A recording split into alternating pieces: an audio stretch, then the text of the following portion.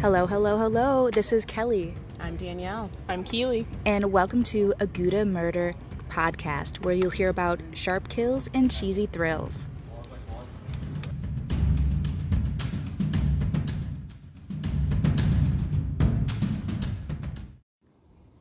Hello, everyone, and welcome back to Gouda Murder podcast, where we talk about sharp kills and cheesy thrills. This is Kelly, and I'm joined here, of course, with my Gouda gals, Danielle and Keely. Hi. Hey, hello, hello. Welcome back. Yes, welcome back. Oh my goodness. I don't know about you, but I have definitely, this is like one of the highlights of my week. I wouldn't say like always, but I'm looking forward to coming together with you ladies, talking about some crime, mystery, ghost stories, and really macking on this cheese. But you know. It is definitely a highlight of my week as well. I look forward to this. It's in my calendar. Let's go. I get very excited for Kelly's cheese design. Cheese spread. The charcuterie I wish you guys board. were here to see this. Like, it's literally the most beautiful thing I've ever seen in my life. We'll post it It makes me somewhere. so excited that I really haven't eaten much today, so I'm like, hell yes, we're We're gonna about to go dive to into town this. on this shit. And, one of the other things that made me super excited about this week was also because we are diving into a very special state of the United States that's close to my heart, Wisconsin. Wisconsin. Little tidbit about my fun facts. I am not necessarily born in Wisconsin, but all of my family lives there. A native. So I am It's in your a native. DNA. It is in my DNA. Born, bred, not born, but Bred. definitely just it's in my veins, it's in my roots, whatever that could mean. I love Wisconsin, and it was really hard for me to really focus on this because Wisconsin is, if none of you know, is the dairy state, or aka the cheese state. Literally the best state in the United States, I'd say. Yeah. I've driven there just for cheese. It's the highlight. Like, you go to Wisconsin, 1, you have cheese. Yep. 2, you have beer. Yeah. What more can you want? I mean, there's football, there's landscapes, there's north woods, lakes. I mean, just everything. Like, it's just my heart and soul.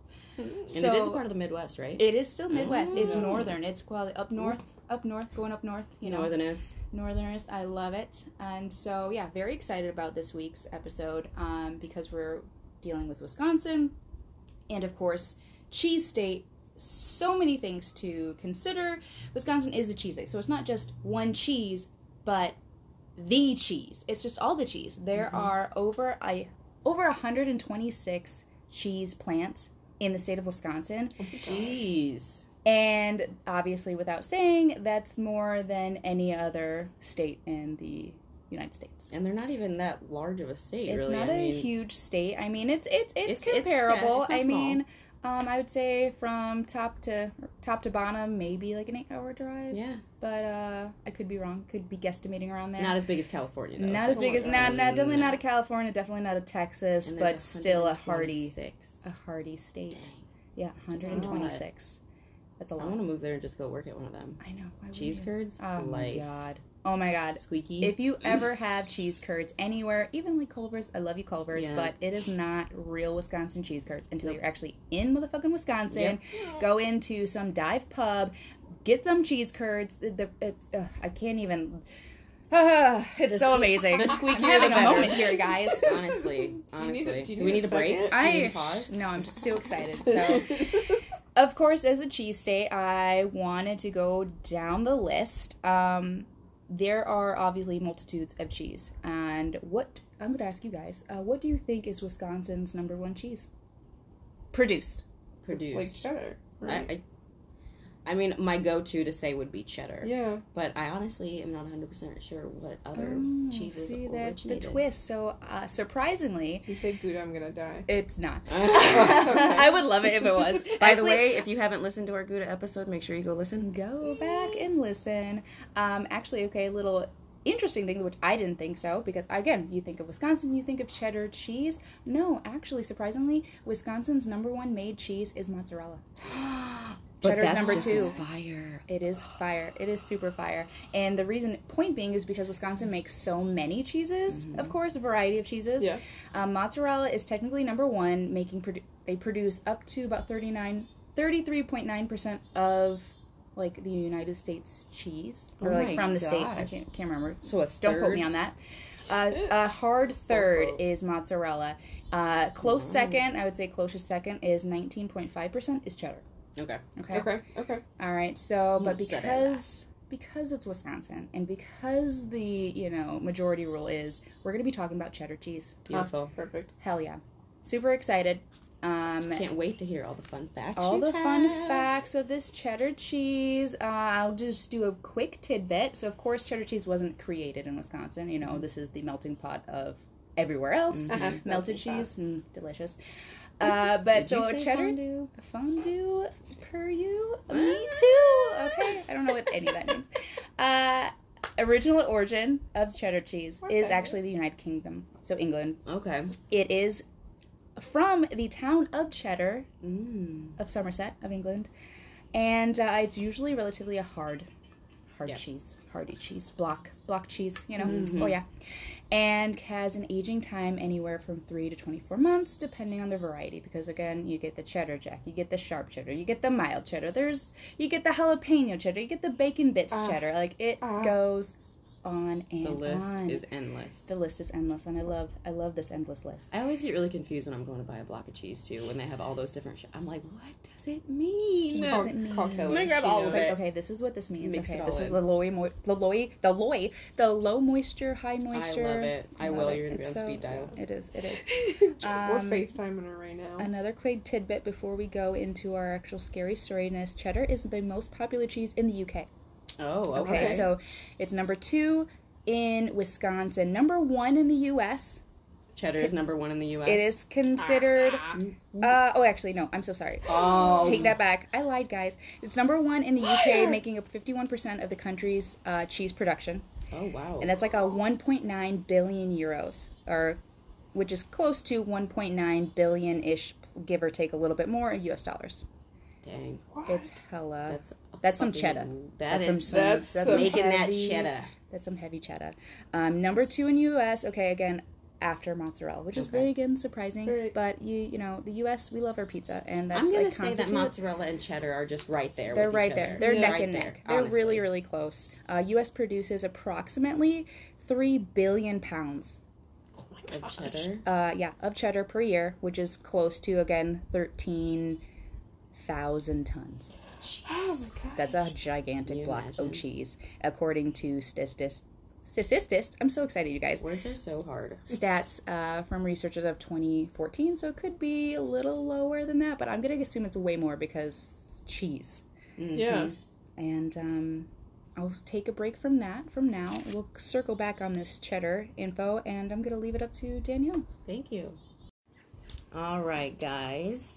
So today, it's going to be a pretty heavy one. We're going to talk about one of America's most gruesome crime scenes and the monster who inspired some of Hollywood's most terrifying killers. The man, the myth, the legend, Ed Gein. My favorite. Yes. The mean Gein. Yes. He is also known as the Butcher of Plainfield. Spoiler alert, he was not butchering animals. Was he an actual butcher? No. Professional? No. Okay. You'll find out. I'm just clarifying. He was a man of many hats, I will say. Ooh. So this case is very disturbing and very graphic, so I will try to give trigger warnings when I talk about some of these details. Good luck, Kelly. Yeah, I know, I'm so scared. Also, I would say, because I listen to podcasts with my kids a lot of the times, I'm going to say that this episode's rated very mature. Mature, okay. And I would not suggest listening to this with your kids or with them in the direct vicinity. Because some of these, anyway. If you get queasy, too, at the mention of, dismemberment and skin suits, listen at your own risk. God.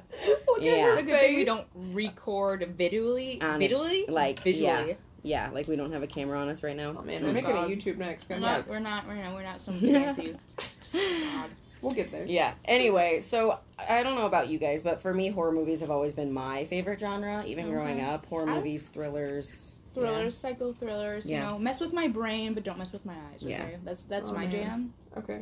I'm gonna stick with like Disney cartoons. Yeah, no, I love all of the. I mean, Bambi was pretty brutal. My mom didn't let me watch that movie for a long time. I'm just gonna let you guys know that. And Fox and the Hound. You know how depressing that dang movie starts out. Soul crushing. When that little old lady just turns and looks away as she's driving. Oh God, heartless bitch. Makes me want to cry. Honestly. And just like, I'm already 8-year-old me, 7-year-old, 5-year-old, I don't know. Traumatized for life. I'm like, oh my God, why is she so sad? No, oh my God. Who would do that? Who would do sobbing uncontrollably. Damn, Disney. They're like, hey, that was released like 30 years ago. Are you okay? You're like, no. I'm still not okay. Anyway. Well, a couple of the movies that I watched like religiously growing up, I watched The Texas Chainsaw Massacre and The Silence of the Lambs. Yes. Yep. Have you guys seen those? Yeah. Yes. No to the Texas. I don't. Yeah, Silence of the Lambs. See, I think I saw what is it? The Red Dragon one. The sequel to it. Yes, well, it's like a prequel. I saw that one. I did not see the actual Ed Gein dude one because I love Anthony Hopkins. He's a badass man. Yeah. What about Psycho? Have you guys seen like the old school show Psycho? Yeah. Not the new one that's on like Netflix. No. Okay, so you've seen the old school Psycho. You're like Norman Bates and.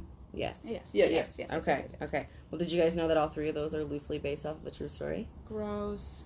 That's right. Leatherface, Norman Bates, and Buffalo Bill were the serial killers. Yep, they're the serial killers that were inspired by real-life murderer Ed Gein.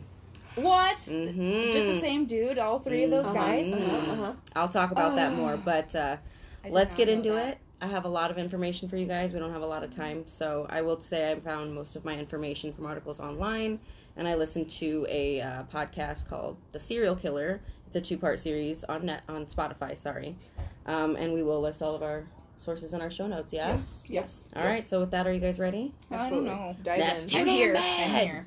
All right. Let's get into it. Bucket right there. Good luck. Yep. All right. So Edward Theodore Gein was born August 27th, 1906 in La Crosse County, Wisconsin. He went by Ed or Eddie. He was born to Augusta and George Gein. They had 2 sons. Ed's older brother, Henry, was born in 1902, so he was about 5 years older than him. Okay. Growing up, Henry, the older brother, that was a long time ago. I was like, wait, 1902? Beginning of the 1900s. Oh, wow. Long time ago. Okay. Yep. Okay, got it. So growing up, Henry, the older brother, was more outgoing and friendly, while Ed was known to be more feminine and odd. Just an oddball kid. Mm-hmm. Back then. Yeah, back then. At school, he was bullied relentlessly. He had a speech impediment. He had severe social awkwardness, and he had what people called a lazy eye, but in other places I read that it was like a flat, fleshy growth on his eyelid that caused it to droop. So he was lazy or droopy. Yes. So he was bullied horrifically for that. But his home life was by no means a reprieve from the school bullies, I'll tell you, unfortunately. No rest at home. Nope, no rest. So the father, George, he was an abusive alcoholic who struggled to hold down jobs. He worked a lot of odd jobs. One of those was like tanning animal skins, which he passed down some of that information to his youngest son, Ed. Just keep that little snippet there. Hobby yes, tanning animal skin is like when they remove like the hide and they like clean it and use it for furniture and random. Like once it's removed from the actual animal, said animal, usually deer, whatever, cow, whatever it is. The fur is removed and then the skin is like the treated. hide of it. Yeah, it's treated somehow. Yes. Yep. Ugh. So his mom, Augusta, she was a religious fanatic. She was a devout old Lutheran, and people described her as psychotic, manipulative, and domineering. Yeah. She was constantly... So constantly, she's going on and on about, quote, the puritanical preachings of the sins of lust and carnal desire, end quote. That's a mouthful. Yeah. She taught her sons that women and sex were evil. Yeah. And I just think of, like, Waterboy, like... That girl is the devil! Yep, 100%. Kathy Bates, like, probably mimicked her in that movie. Oh, gosh. Ooh. So, Augusta moves her family to an isolated farm in Plainfield, Wisconsin in 1915, partially so that she could control her family and not allow them to be tainted by the world and women. Because she said women were painted harlots with short skirts and makeup.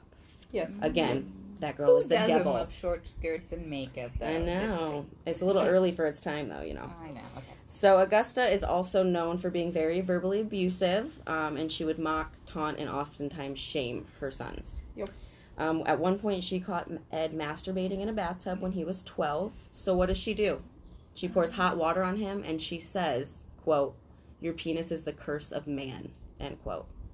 Side note, I think that this was the start of his struggles with gender dysphoria, but we will talk about that later as well. This verbal abuse did not stop at her sons, though. Her husband, George, would threaten to cheat on her and leave the family, and she would snap right back and call him a failure, a drunk, and she told him that he was not able to fulfill his husbandly duties to her. She just, like, flipped it on him. I was like, I'm going to do this. Yep. He's like, yeah, well, you suck. Yep, pretty much. They were just always, they would taunt each other. Yep, they're taunting each other incessantly. They're trying to provoke each other to violence, which it did get violent sometimes. Healthy home life. Honestly. So Augusta oftentimes prayed for George's death in front of Ed and Henry because her religion forbid divorce, and she refused to let her sons grow up like their dad. But despite his mother's atrocious behavior and abuse, Ed idolized her. He practically worshipped her, and he had an unhealthy attachment and obsession to her. He called her a saint, of all things. Like, yikes. In fact, his first moment of sexual pleasure actually is linked to his mom and a bloody corpse. I'll go ahead and give you a trigger warning here. Yeah, I mean, that's pretty, Just wait. Trigger warning, y'all. So apparently, like, before moving to Plainfield, the family must have owned, like, a farm and a grocery store. I read that a couple different places.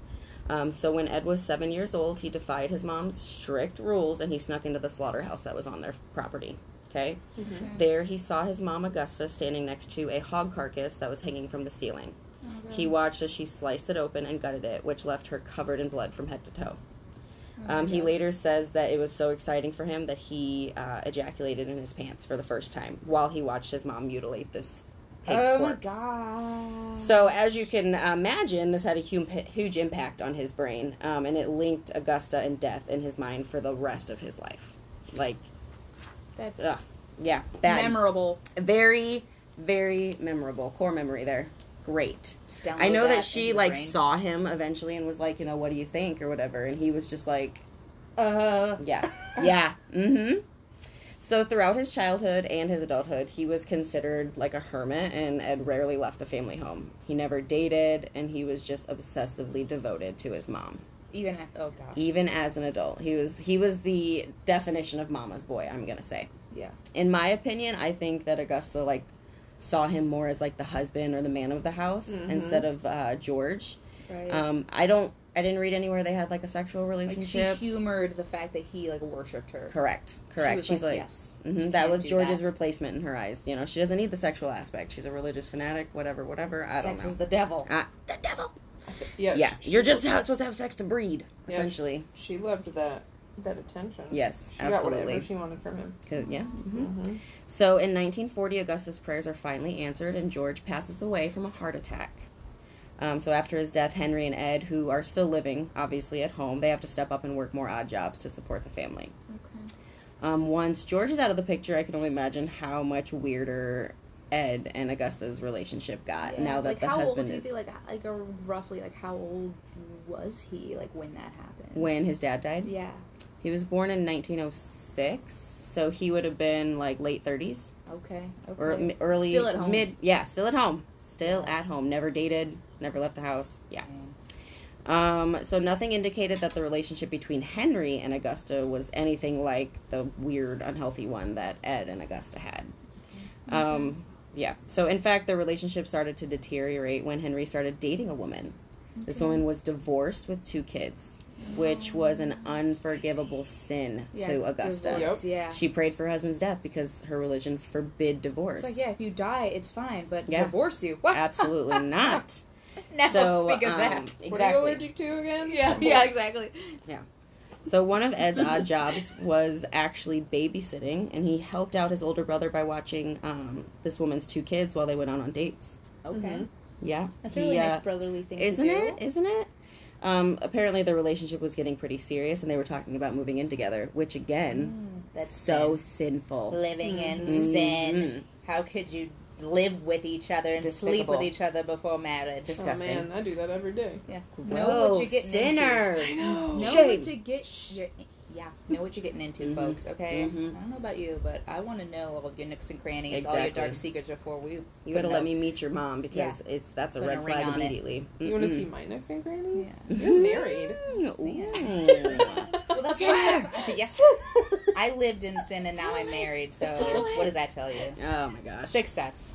There you go. There you go. It works for some. Yes. Yes.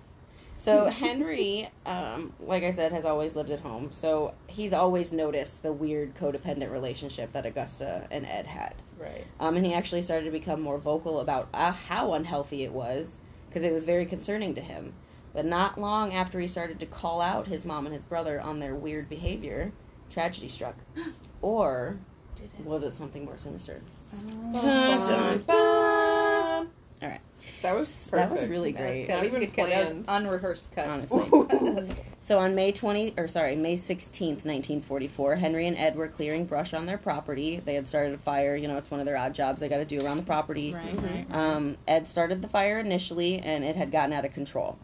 He says that he lost sight of Henry, and after being unable to locate him, he calls police to report him missing, or I don't know if they had, like, phone. I mean, it's 1944, they probably had phones. But he contacts police, says that his brother's missing. Right. So police come, and Ed leads them directly to Henry's body. There's no, like, he's missing, I can't find him. It's, here's his body. I couldn't find him. Oh, wait, here he is. Yeah, so I don't know if looked back, I found him. I don't know what happened there. Just kidding. Yeah, so there's no autopsy done, and the cause of death was due to asphyxiation. But before his death, it was noted that Henry had suffered some suspicious head wounds that left significant bruising on his head. But it was an accident, apparently. That's all there is to it. We're just burning brush. I don't know where he went. Oh, the police. Oh, here he is. I don't know how those bruises got there. You said this is like 1944, This and was they had 1944. And they had you think medical ability to see that he had bruises on his head before. Bruising, like, after, like, I mean, like, you know, as there's no autopsy, but, like, as you're getting the body ready to be buried, whatever, then you see the bruises, because, I mean, bruises don't go away. No. Like, right. It just, once you're dead, it just sits there. Correct. And those bruises happen before you die. Yeah. You know what I mean? Because the blood's not flowing after you die, and you're less likely to get bruises. Yeah. And, you know, you think back, like, you know, back in the 40s, like, there's no, I mean... Nobody was probably wearing gloves or, like, shoe covers. Yeah, you're still a cigarette half hanging out of your mouth as you're cutting old people. There's no mask. There's no goggles. It's just digging in. No. Yikes. There's no OSHA. There's nothing. So, in my opinion, with Henry becoming more vocal about Ed's obsession with Augusta, I think Ed started to... All right, so hello, here's a plane. Midwest living. Oh, yeah, if anybody needs a reminder, we are recording outside because it's nice out and it's the Midwest, so why not? Yeah, and we have this lovely little, like, 3-season room out here. It's beautiful. Thanks, Grammy. You get the whole environment with us, guys. Okay, really? We're not in a fancy studio. No. We don't have microphones. It's literally off somebody's phone. Yep. We're literally just winging this shit. We're winging it, and we're just for you. This is part of the journey, you guys. So please. Stick with us. Stick around. Stick with us, We'll get there. We'll get there. Get the funds. All that jazz. All right. So, like I said, Henry became more vocal about Ed's obsession with his mom. So I think Ed was, like, starting to see him as a threat to their relationship. And maybe he murdered him to either appease his mom or to get her all to himself. Because it said that her world revolved around him and she was the center of Ed's universe. So after Henry's out, because George dies, now Henry's out of the way. And there's a little period where they're just by themselves, and I think that was probably the way they preferred it. So, however, this, you know, peaceful serenity little honeymoon phase that they get all that by themselves doesn't last long. Does not last long, and tragedy strikes again when Augusta suffers a stroke. Ed becomes her full-time caretaker. He fed her, changed her, bathed her, dressed her, you name it. I bet you loved that.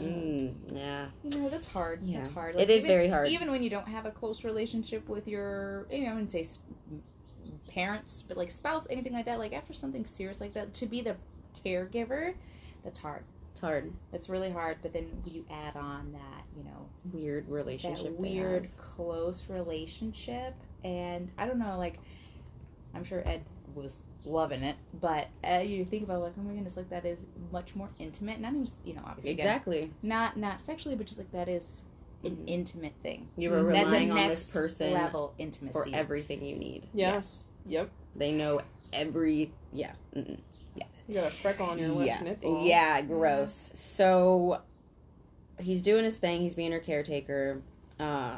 And then on December 29th, 1945, she suffers another stroke and she dies at the age of 67. Okay. Ed was obviously devastated, and it's said that he wept uncontrollably at her funeral. He became severely depressed, and he started to neglect all of his household chores and the yard work. So the farm started to deteriorate. Right. Mind you, he's 39. He's never lived by himself. Yeah. And his entire world is now dead. Gone. Yes. That's a crack. Yes. Did you look up the photos of the house? Like before and after? Yeah. Oh my god. It's like a beautiful little farmhouse, and then you look at after like the mom had passed away, and this house is just a shack. It looks like a hoarder basically moved in. Oh wow. Like, except the rooms that his mother frequented. Those rooms he preserved like a shrine or like a museum. Yeah. Literally left them like she had left them. Those areas are pristine, neat, tidy, and then the rest of the house is like a hoarder's house. Oh my gosh. Yeah. Oh my gosh. Yep. That's rough. Like that is some clinical stuff right there. Oh yeah. It's said that he regularly visited Augusta's grave, and he eventually had what he and psychologists call a mental break. Yes. You're correct. Your egg cracked. Yes. That's so to speak. Yes. So this mental break was obviously most likely caused by the death of his mother, and then all of his mental illnesses were coming together, and they created the perfect storm. Okay? He was later diagnosed with schizophrenia, mental incompetence, sexual psychopathy, symptoms of acute transvestism, fetishism, and necrophilia, plus the gender dysphoria that his mother instilled with him when he was 12 and said that his penis was the curse of man. Yeah. So I don't know if you know this curse in my pelvis. Honestly, you gave me this when you gave birth to me, and now you're telling me that it's the curse of man. Like, I can't imagine in his head what he was going through. Where are we going? Honestly. So I'm going to go over just some definitions for his diagnoses, just because I knew a little bit here and there about him, but I didn't know the full. Yeah, and I feel like if you know what he's diagnosed with, you kind of can understand more the reason why he's doing this. Mm-hmm. Yes. Okay, yeah. So, schizophrenia is described as thoughts or experiences that seem out of touch with reality, disorganized speech and or behavior, decreased participation in daily activities, i.e. he became a hermit after his mom dies, and he has difficulty with concentration and memory. Okay. Mentally incompetent is the inability of a person to make or carry out important decisions, which prohibits them from consenting to their decisions and understanding the consequences. Okay. Sexual psychopath is someone who is deviant, menaceful, sexual impulses, and are not able to control them. Acute transvestism is when an individual experiences recurrent, intense sexual arousal from cross-dressing or dressing as the opposite gender, and also has the urge to do so causes significant distress or impairment to their daily life. Which is very close to, like I said, the sexual psychopath. Correct. Whatever you said. Mm-hmm. Yep. Because he's not able to control them, and it's interfering with his daily life.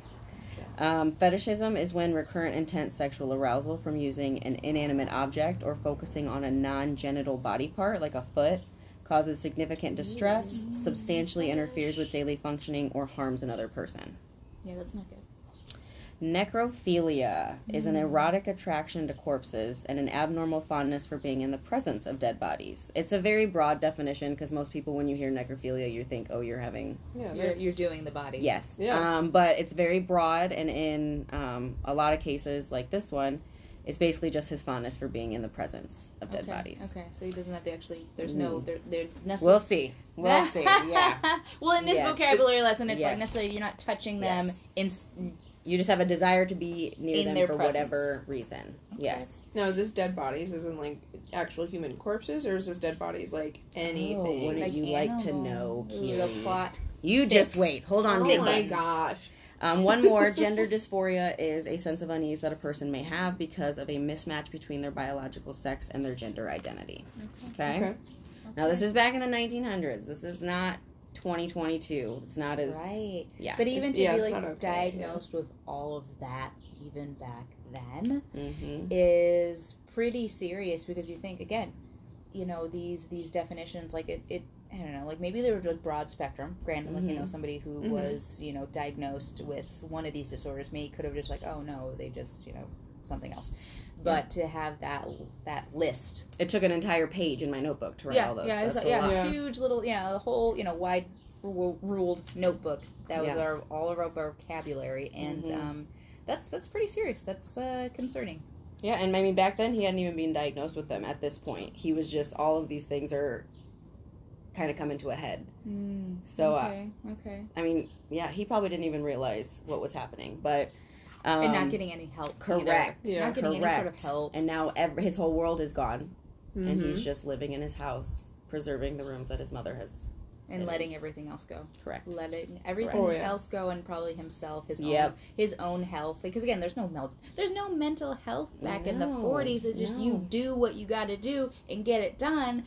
And if you are having a problem with it, well, then either you're a sissy or you're thought of as like being lazy or incompetent. Like, and that's hard. That's really hard. Very hard. So all of these disorders are developing as he's becoming a recluse, creating shrines to his mother. He's also dressing in her clothes, and he's constantly visiting her grave.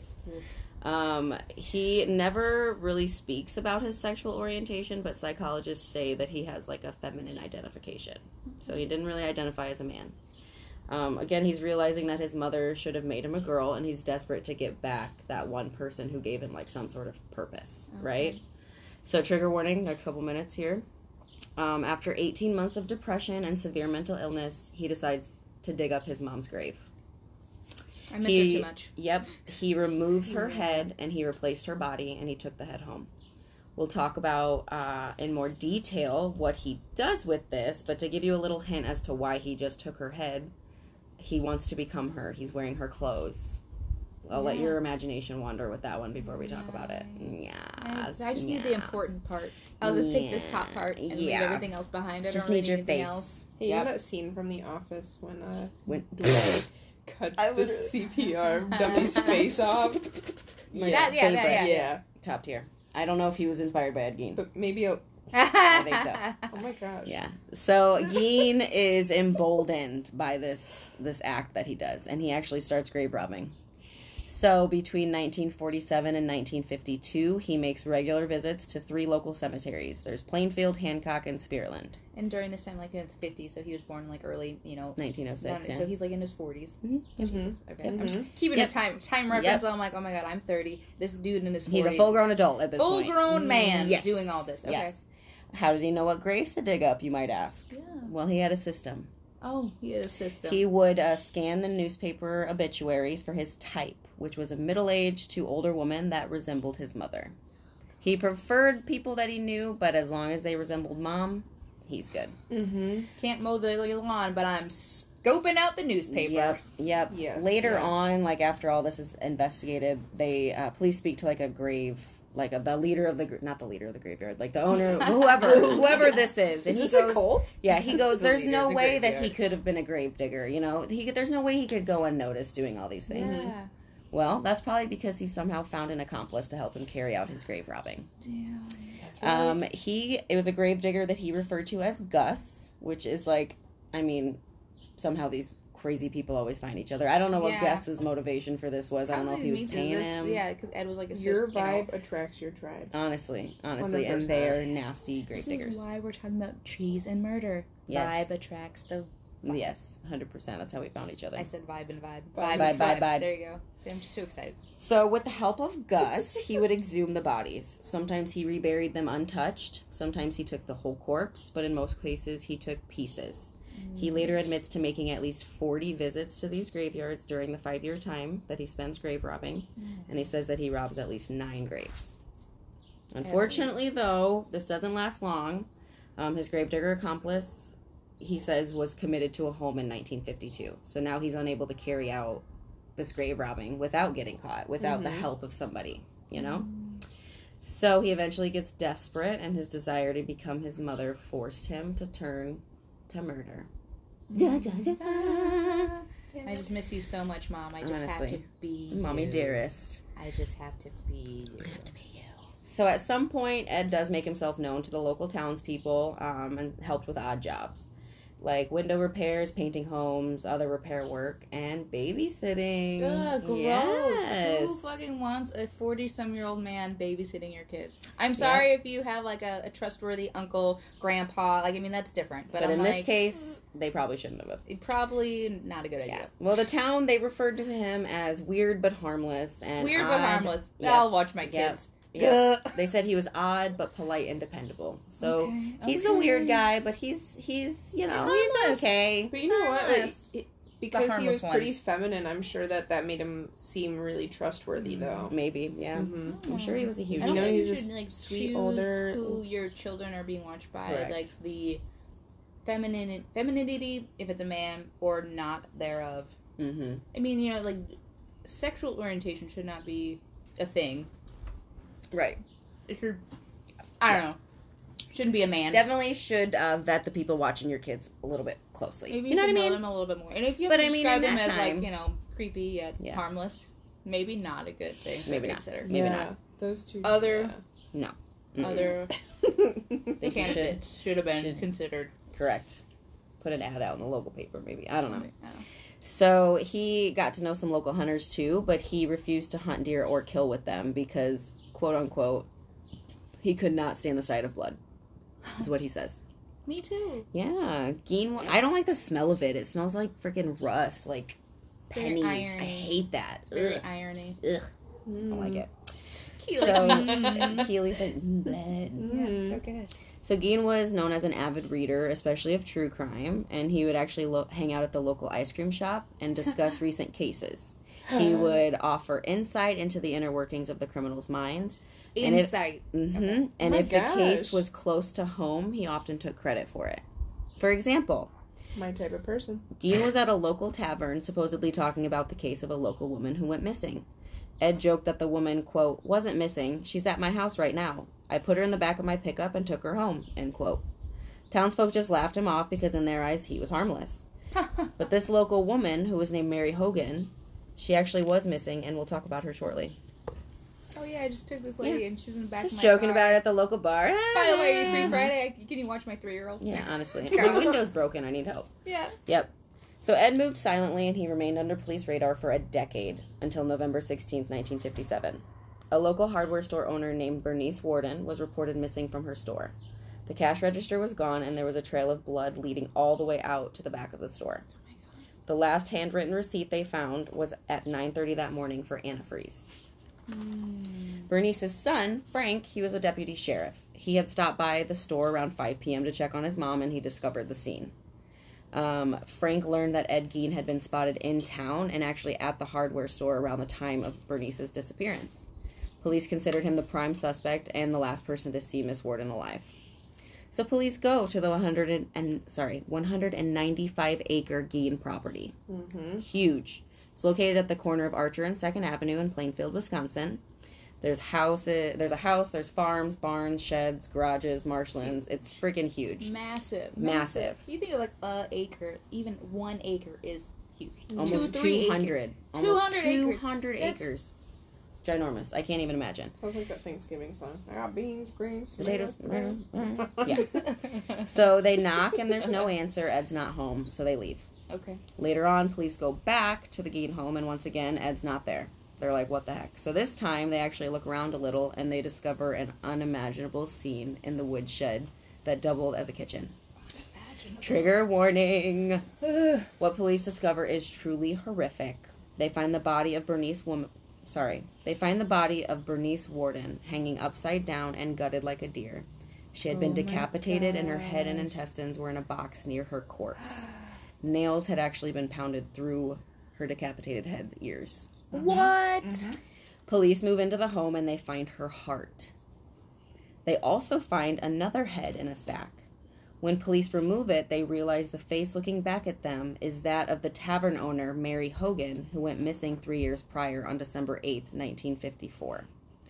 Horrified, obviously, police are continuing to search the residence, and they're finding some really disturbing shit. The plot thickens. Meanwhile, Ed, who's having dinner at his neighbor's house, oh my God, is located, and police take him into custody. I still have probably more than half to go, but I think before we jump into what police find, I think it's a pretty good time for us to take a little cheese break. All right, cheese break after that interesting last juicy tidbit from Danielle. Thank you. Who doesn't want to eat right now? Honestly, Come on. Who doesn't want cheese? I'm not queasy at all. We ain't gotten into the good shit yet. Yes, no, we have not. So, just gonna lighten it up. I'm gonna go back to our cheddar love, our cheddar cheese love. Everything is better with cheddar. It is. It's so better with cheddar. Yeah, see, the dog knows. Neighbor dog agrees. All right, so I'm going to go into just a little bit of a history of cheddar. So, of course, cheddar is originally from the UK. Okay, it's most popular second popular in Wisconsin, second popular in U.S.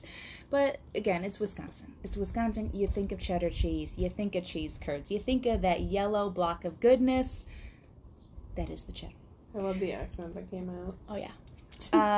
It's really funny. So when I go to visit family, of course, in Wisconsin, I regain my Wisconsin accent. Mm-hmm. And especially, like, after, like, talking with my mom on the phone, anything like that, and I get done, and, like, my husband would be like, were you talking to your mom? And I'm like, yeah, how'd you know? He's like, you got your accent right now. And I'm like, no, I don't. And he's like, oh, yeah. And I'm like, oh, yeah. Okay.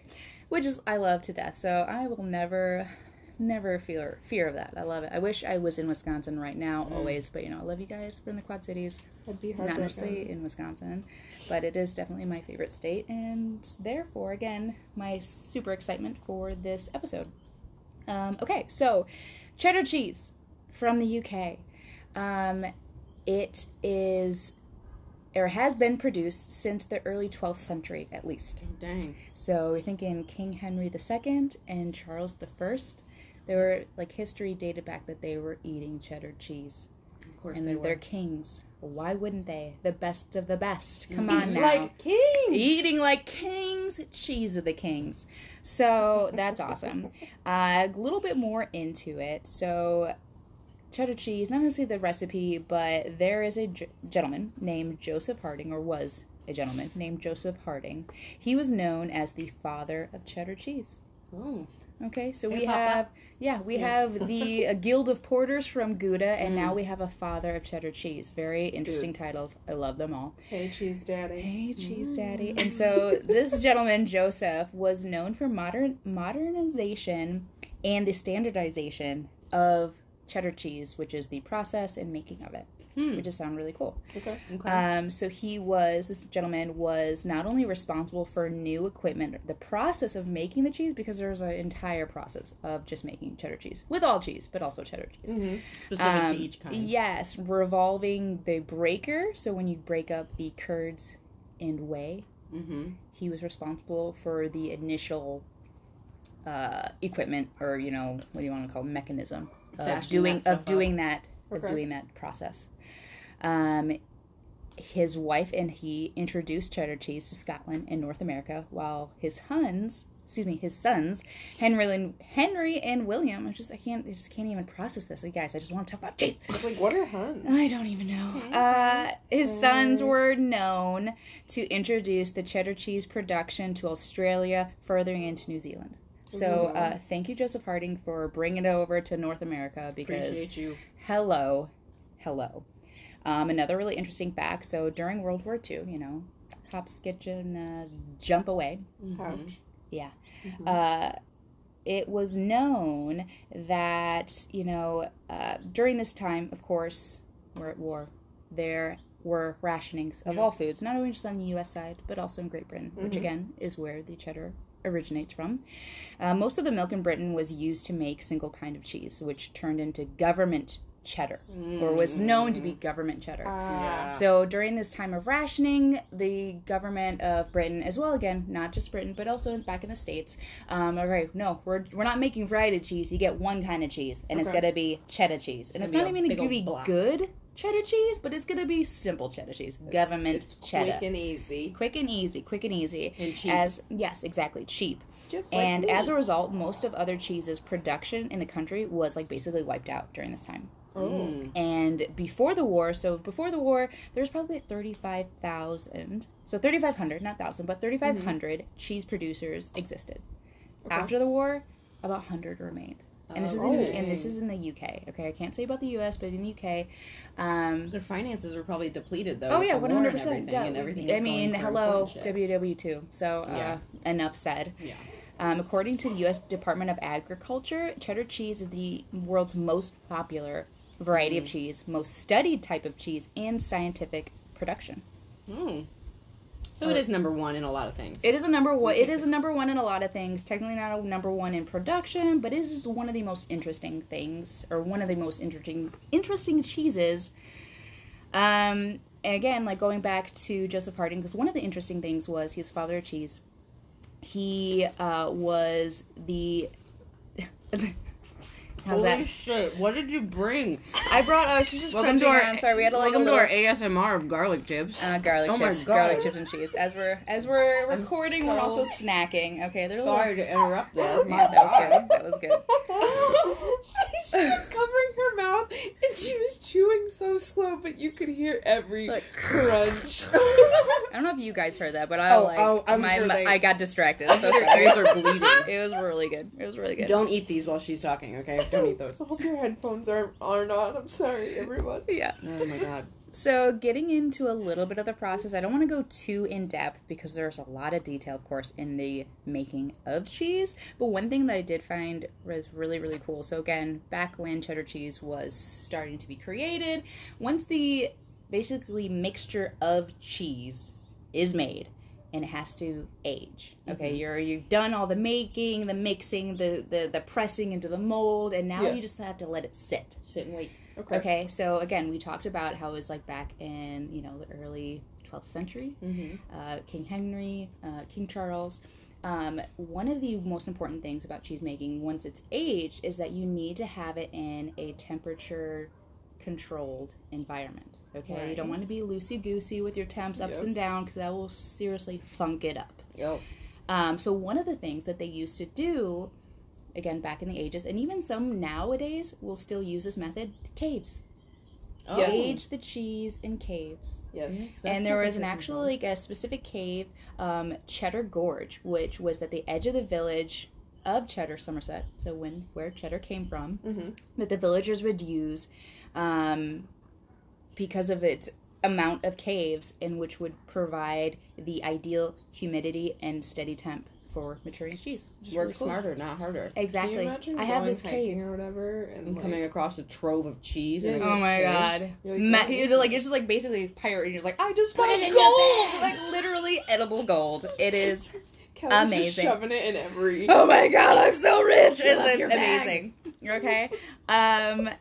And so, again, fast forwarding then now to the father of cheese, he was also responsible, or they're part of the process is not only just the cutting of cheese, but a process was called cheddaring. Who cut the cheese? Cutting the cheese, the cheddaring, which refers to an additional step in the production of cheddar cheese, where after heating, the curd is then kneaded with salt, cut into cubes, drained the whey, and then stacked and turned. So again, part of this process. So basically, you make the mixture, which is your milk, your enzymes, different proteins and enzymes, which essentially just coagulates the milk, makes it firm. And then one of the enzymes is called retin, which is nowadays doesn't always come from, but is sometimes extracted from the stomach of certain, what do you want to call it, mammals? Not like farm mammals, I want to say cows, like something like that. It's how it breaks down. Anyway, once that cheese milky mixture is coagulated in basically more of a solid form, it's tested. Okay, yes, I put the knife in this concoction, comes out clean. Okay, now we can cut the curds. And basically this mechanism is like a giant cheese rake. Where it comes in, and you can't see me, guys, but I'm like moving my hands around, like almost like, I don't know, what's this motion? What would you say this motion is? Like a figure eight. It's like you're digging around kind of in the dirt, digging with too, your, I don't know. Anyway, so these mixtures are cut up by these gigantic cheese rakes, essentially, that cut the curds into tiny little pieces, so your cheese curd size. Yeah. Okay. And the whey is basically the protein mixture that did not coagulate. Got you. With the curd. Got you. Okay. In the most layman sense possible. Yes. If I'm wrong, any other cheese experts, anybody working in a cheese plant, don't kill me. Just trying to make a layman's terms. Okay? I also don't know anybody else that has a cheese podcast, so get off our ass. Okay? Yeah, exactly. So after, but also get on it. It's cut up. You're then cutting the curd. You essentially cut the curd, let it sit, drain the whey from the curd, so you get all the juices out of it. Okay, and then you take all those curds and you essentially just add salt, add a few other mixtures, and then you press all these tiny little cheese curds, all these little tiny little bits into loaves or like stacks, compressed. Basically, you're just getting rid of all the moisture. You want to get rid of all the moisture. Not all of it because it gets crumbly, but just enough where it just solidifies it into blocks. Okay. And then kind of squish them all into molds. Yeah. And then that's where you step into your aging process. Very interesting. If you want just like regular cheese curds, that's what you're eating. You're eating that cheese curd. It's been done. Yes. And I'm sure there's like other things that are added to it, but it's just very, very interesting process, which again, not all cheeses have to go through, but cheddar does. So it's really cool. It does that extra step for you just because it cares about you. There's all different types of processing, but I thought it was really, really cool because, again, I love cheese. And another known fact about me, so again, I'm from Wisconsin, going up north, as one would say, or as we would say in my family, to go visit other Wisconsin family members, we would always go to this specific cheese plant in Wisconsin. It's called Mullins Cheese. And we would go and just do that. Go to the cheese plant. Because of that, my little cooler, it says Mullins cheese on. Oh, your cooler says Mullins. I know, exactly. So I'm a Mullins girl through and through. It is amazing plant. If you're up in the upper Wisconsin area, I totally 100% think you should stop by. I don't care what you're doing.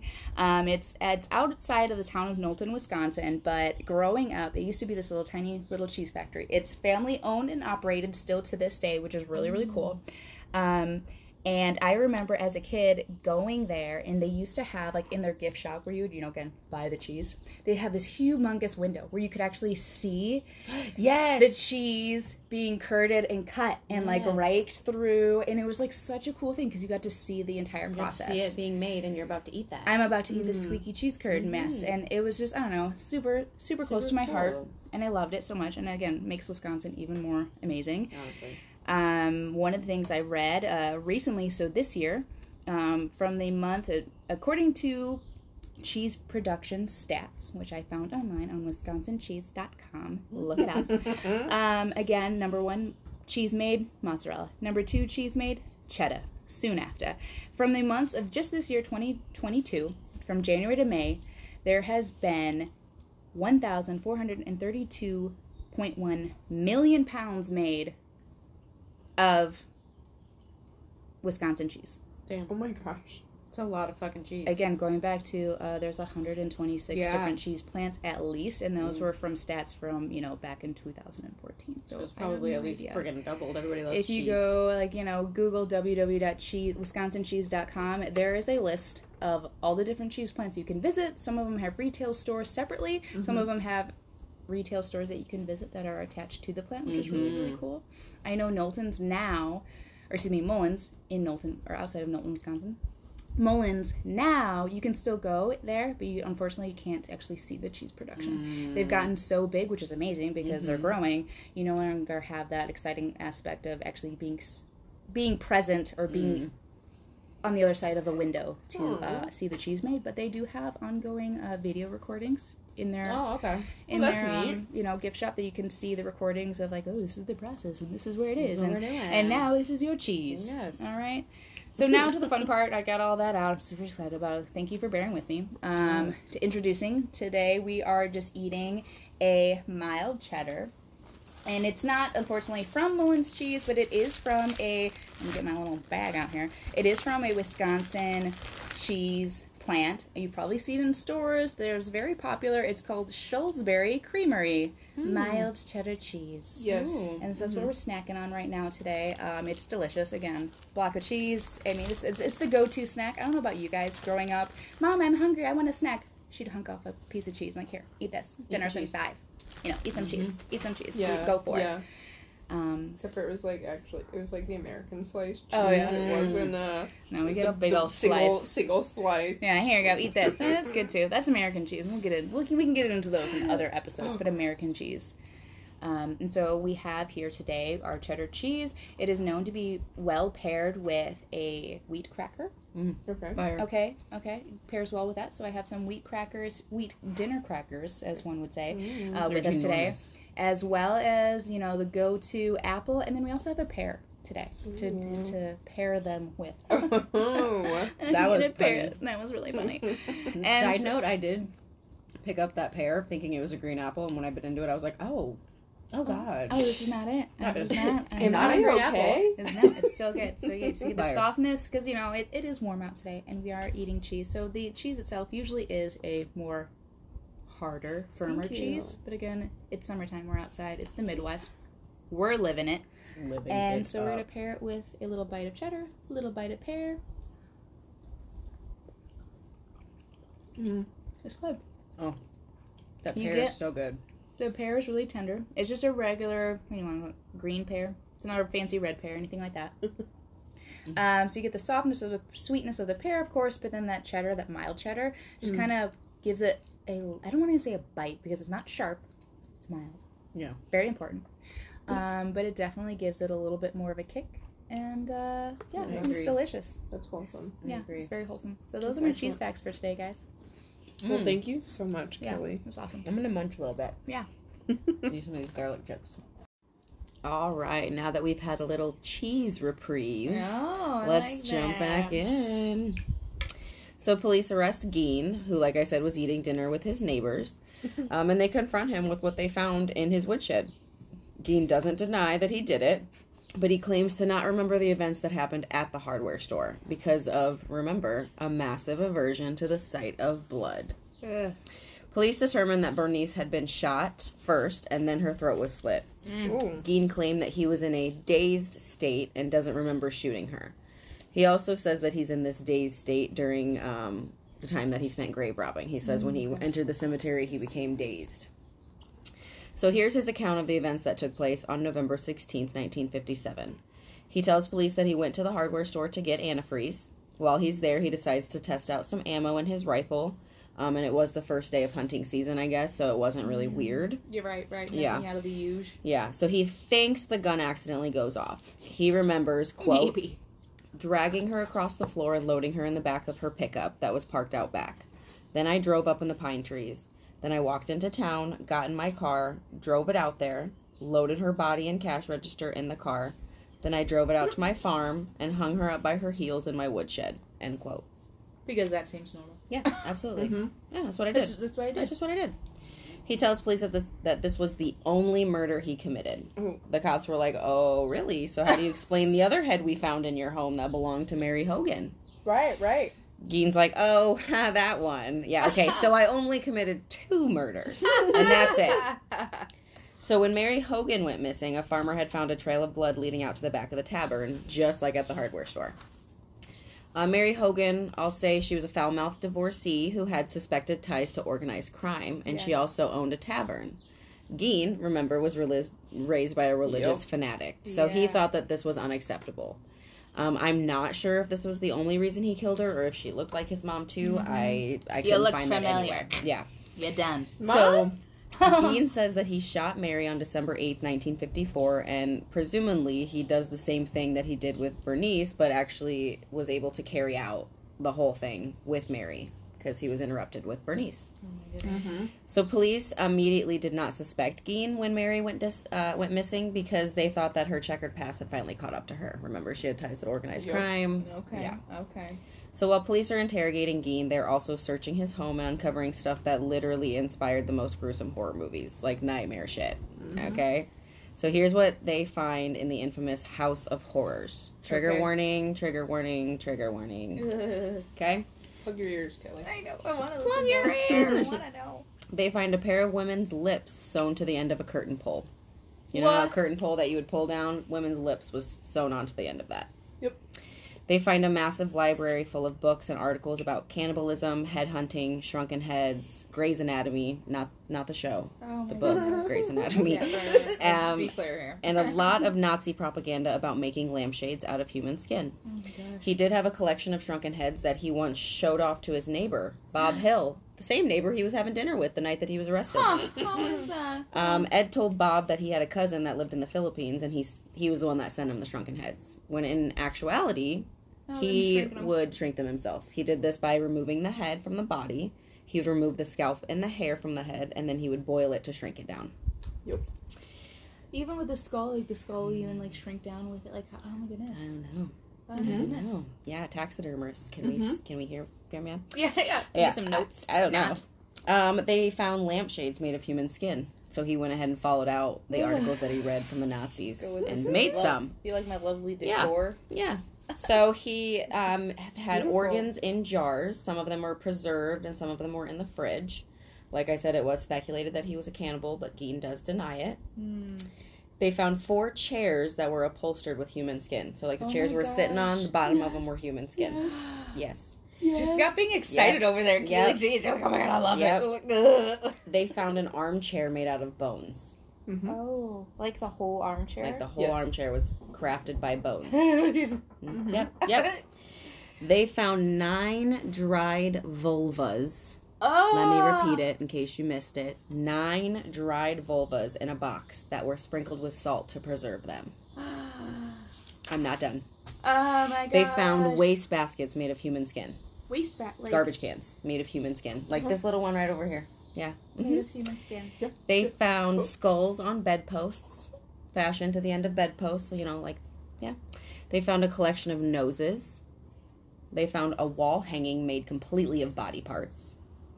They found skulls that he used as bowls and ashtrays. They also found human bones that were fashioned with the heads of forks and spoons that he used as utensils.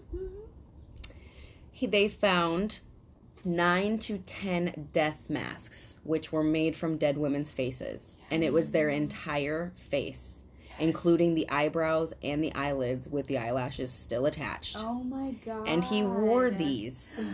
One of them was Mary Hogan, and I'm assuming one was probably his mother, because he did remove her head. Right. But and I'm not sure. He was also grave robbing.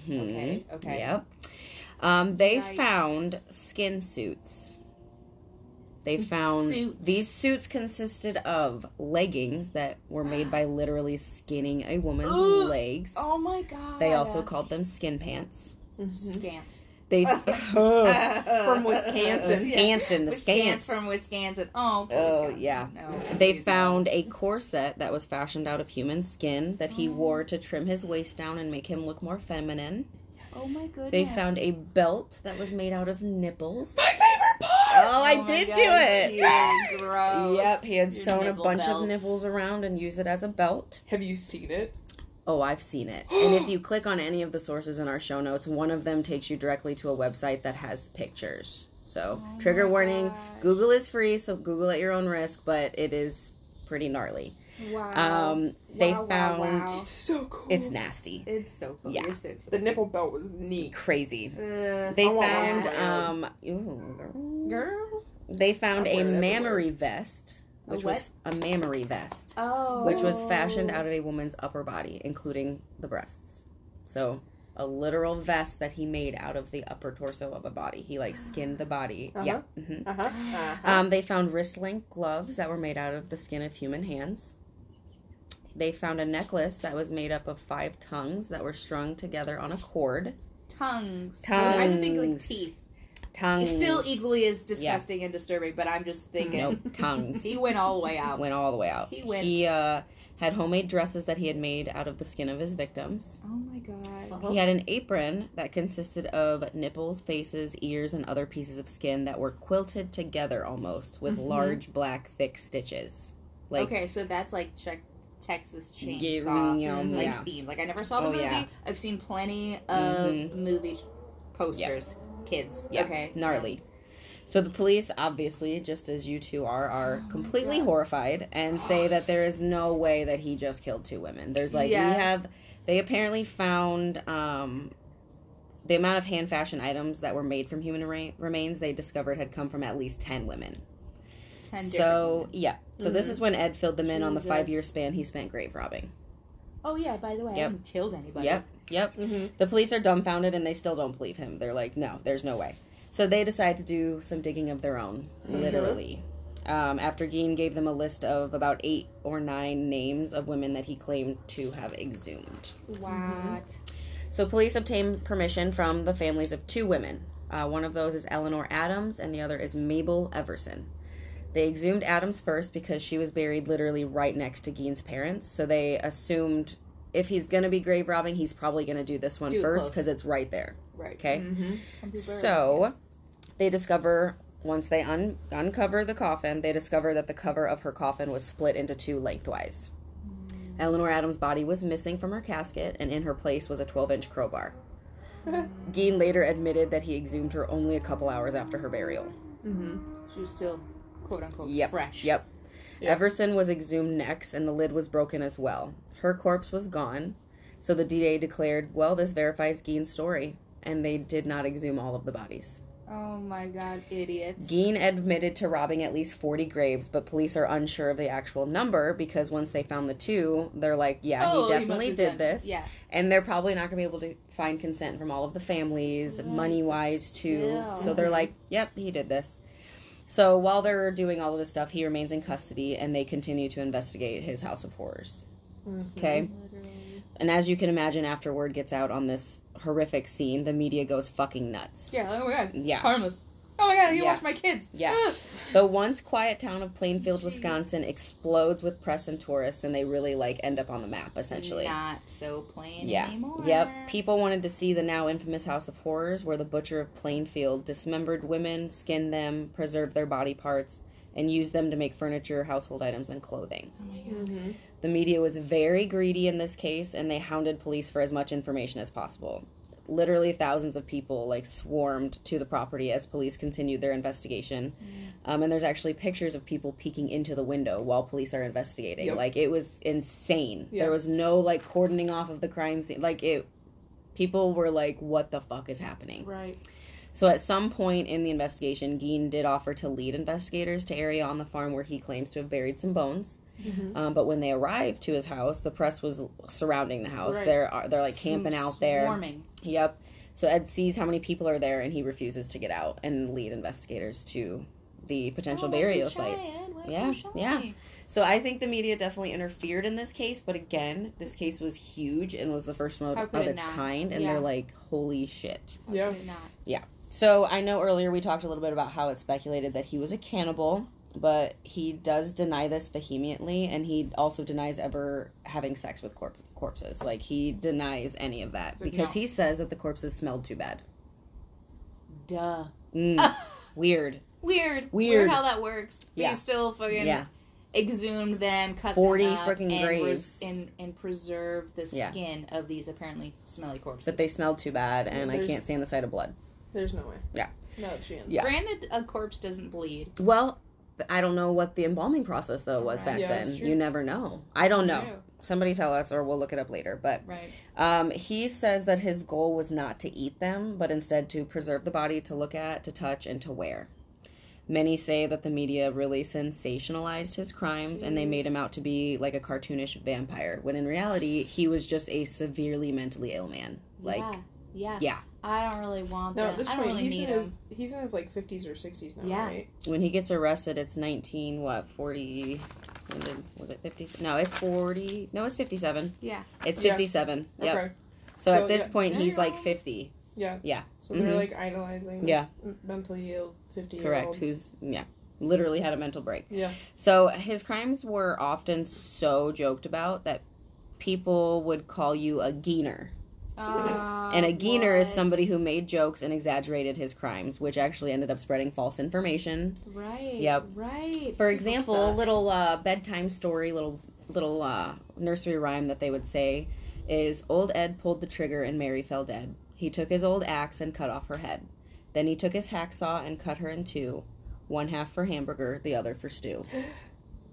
Another joke that they would tell would be, why did they have to keep the heat up in Ed Gein's house? Nobody? So the furniture won't get goosebumps. Fuck that. Gross. The furniture don't get goosebumps. That's good. That's terrible. Yeah, that's terrible. Oh. That's so a psychologist actually traveled to Plainfield to study this humor phenomenon that was going on in this case. People thought it was funny. He's like, it's not funny. Everybody's making jokes. Everybody's like, haha. Like, so a psychologist is like, what the fuck is happening? Yeah. So they discovered that the jokes were a good coping mechanism for the townsfolk. They helped ease their anxiety after Gein's grisly crimes were revealed. I mean, he was their neighbor. He did odd jobs for them. He babysat some of their kids. They're like, that could have been me. Haha, that's so funny. What the fuck? Crazy eyes. Yeah. What? Yeah, so like I said, his crimes were the stuff of horror movies, and they were actually based on that. So literally, we're going to talk about some crimes, or we're going to talk about how his crimes inspired some of Hollywood's most terrifying serial killers. Okay. Yes. First up, we're going to talk about Psycho. Yes. Psycho was written by Robert Bloch, who actually only lived about 30 minutes from where the crimes had taken place in Wisconsin. How crazy. The book that he wrote would soon lead to the film adaptation directed by Alfred Hitchcock in 1960. It's said to be loosely based off of the killings of Ed Gein. However, Robert Bloch actually said in his memoir that he, quote, based the story on the situation rather than any person, living or dead, involved in the Gein affair, end quote. He also said he knew nothing of Gein himself, and years later he did... How could you not? Yeah, years later he says he, quote, discovered how closely the imaginary character, Norman Bates, resembled the real Ed Gein, end quote. If you haven't seen Psycho, basically Norman Bates is a shy, awkward young man with a devotion to his mom that would literally make him stop at nothing. That's how they pictured him. That's how they pictured him in the original Psycho, and then how he's depicted in I love the actor that plays him. Oh my gosh. Oh man. So next one, like I talked about earlier, is Texas Chainsaw Massacre. I'm talking about the 1974 one. Like I said, it was released early 70s. It was directed by Tobe Hooper. The co-writer actually said that she studied Ed Gein for this movie. The movie is loosely based off of his crimes, like the skin suits, the butcher aspect, the isolated farm.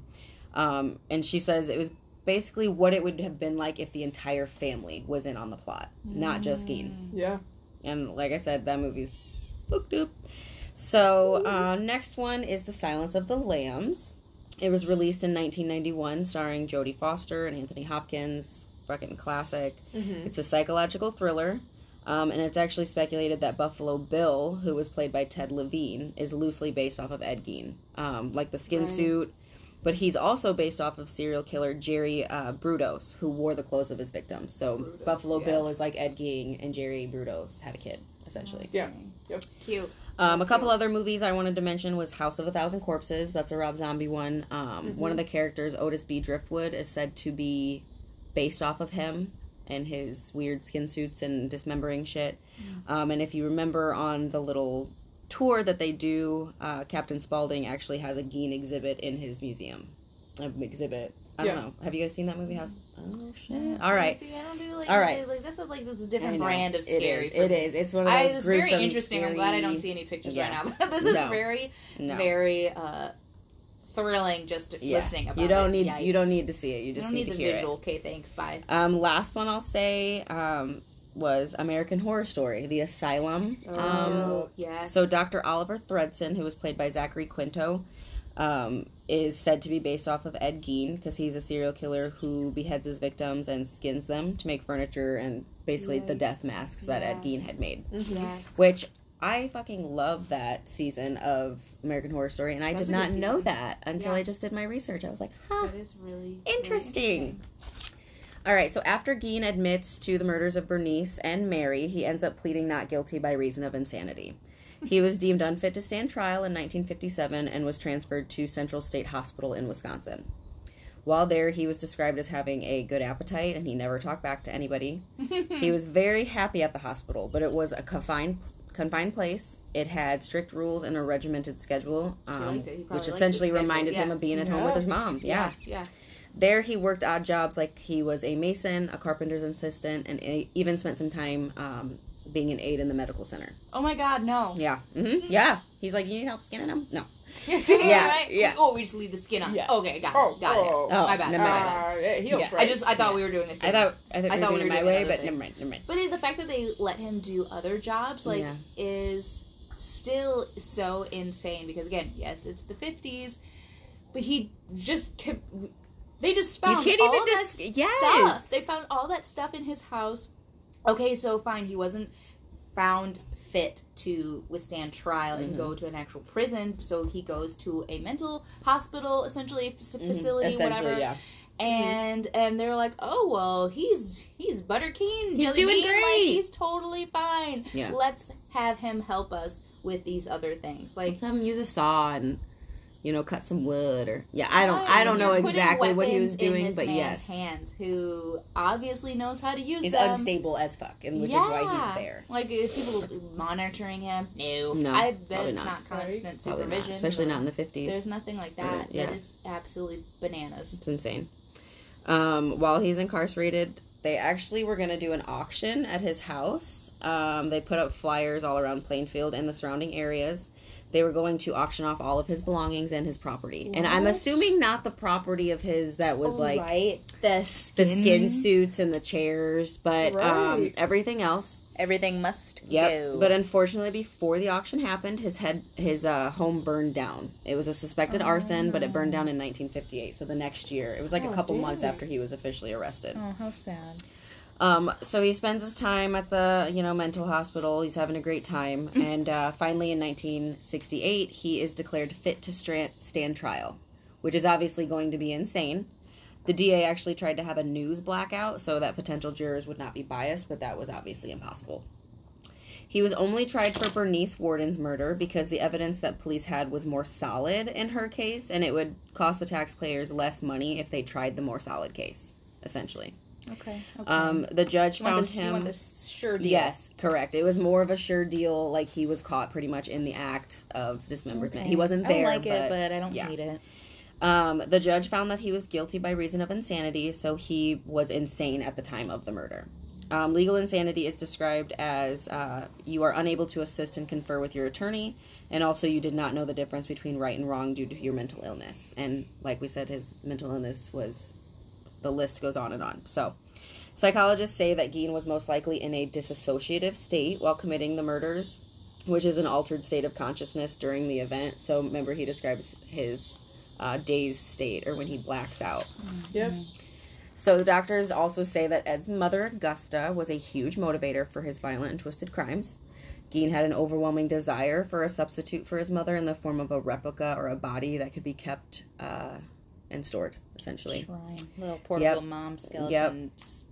Yep. Nasty. He was sentenced to remain at Central State Hospital for the rest of his natural life because he was doing so good there, so, we'll just keep you there. Yeah. You're doing great. You're flourishing, man. Exactly. So, towards the end of the 1970s, he was sent to Mendota Mental Health Institute due to his failing health, and that's where he died on July 26, 1984, at the age of 77, due to complications with cancer. He was buried in the Plainfield Cemetery, one of the places he frequented to exhume bodies, and he is buried in between his mom and his brother. The grave is unmarked now because people would come and chip off pieces of his tombstone to take as souvenirs, and eventually his tombstone was stolen in 2000. It turned up, though, in Seattle, Washington in 2001, and it's now in a museum there. Mm-hmm. Dang. Last part I want to talk about...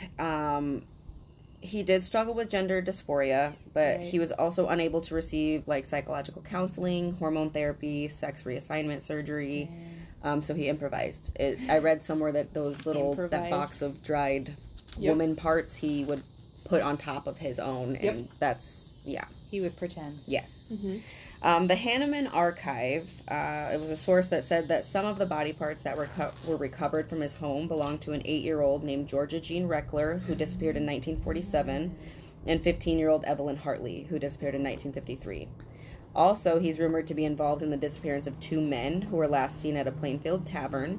But if you look at them, they have nothing in common with his mother. Yeah. But psychologists say that sometimes serial killer will satisfy themselves. They're coming over. Yeah. Sorry. Could it be that the 2 men looked similar to his father? It very well could be. Like I said, sometimes they will satisfy themselves with a substitute kill to satisfy the urge that they have. Yeah. Even if the victim doesn't resemble the ideal victim they want. Yep. But his mom was his main idolation. Yeah. So I don't know if he would kill for his dad. I don't know. Right. It's very possible. But he's only concretely linked to those 2 women. That is okay. So crazy. Gein. Sorry, I skipped a part here. So like I said, he's only concretely linked to the 2 murders. But a serial killer is someone who kills more than 3 people over at least a month time with a cooling off period in between. Mm-hmm. Right. And he's only been convicted. He's only linked to the 2. So is he a serial killer?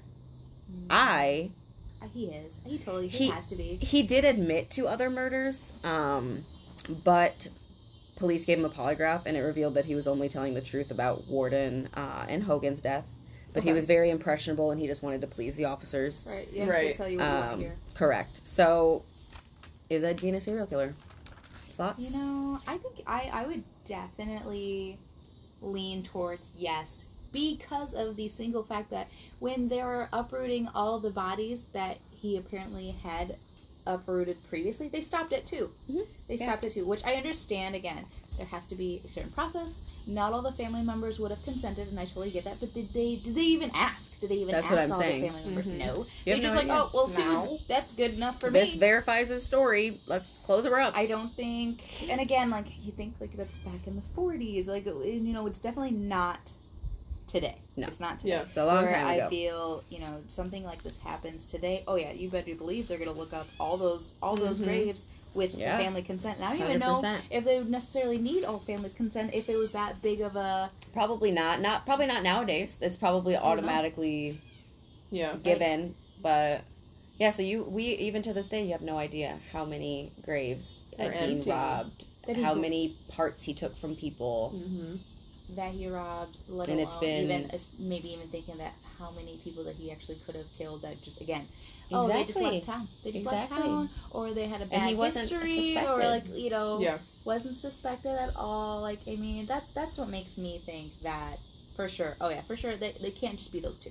Well, and then if you think about his brother, I think 100% he killed his brother. Oh yeah. So that would be 3 kills. So I think easily. If you count that in, which he never admitted to, I think he's a serial killer. Yeah. For sure. Yeah. Leatherface. Ugh. So creepy. Mm-hmm. I mean, well, are you guys okay? Did I make you throw up? No, you did not make me throw up. Okay. She survived? Definitely gonna think about it tonight. Mouth dropped the entire time. It just kept getting worse. Like I said, I messaged them while I was researching, and I just kept saying, like, oh my God. It just keeps getting worse and worse and worse.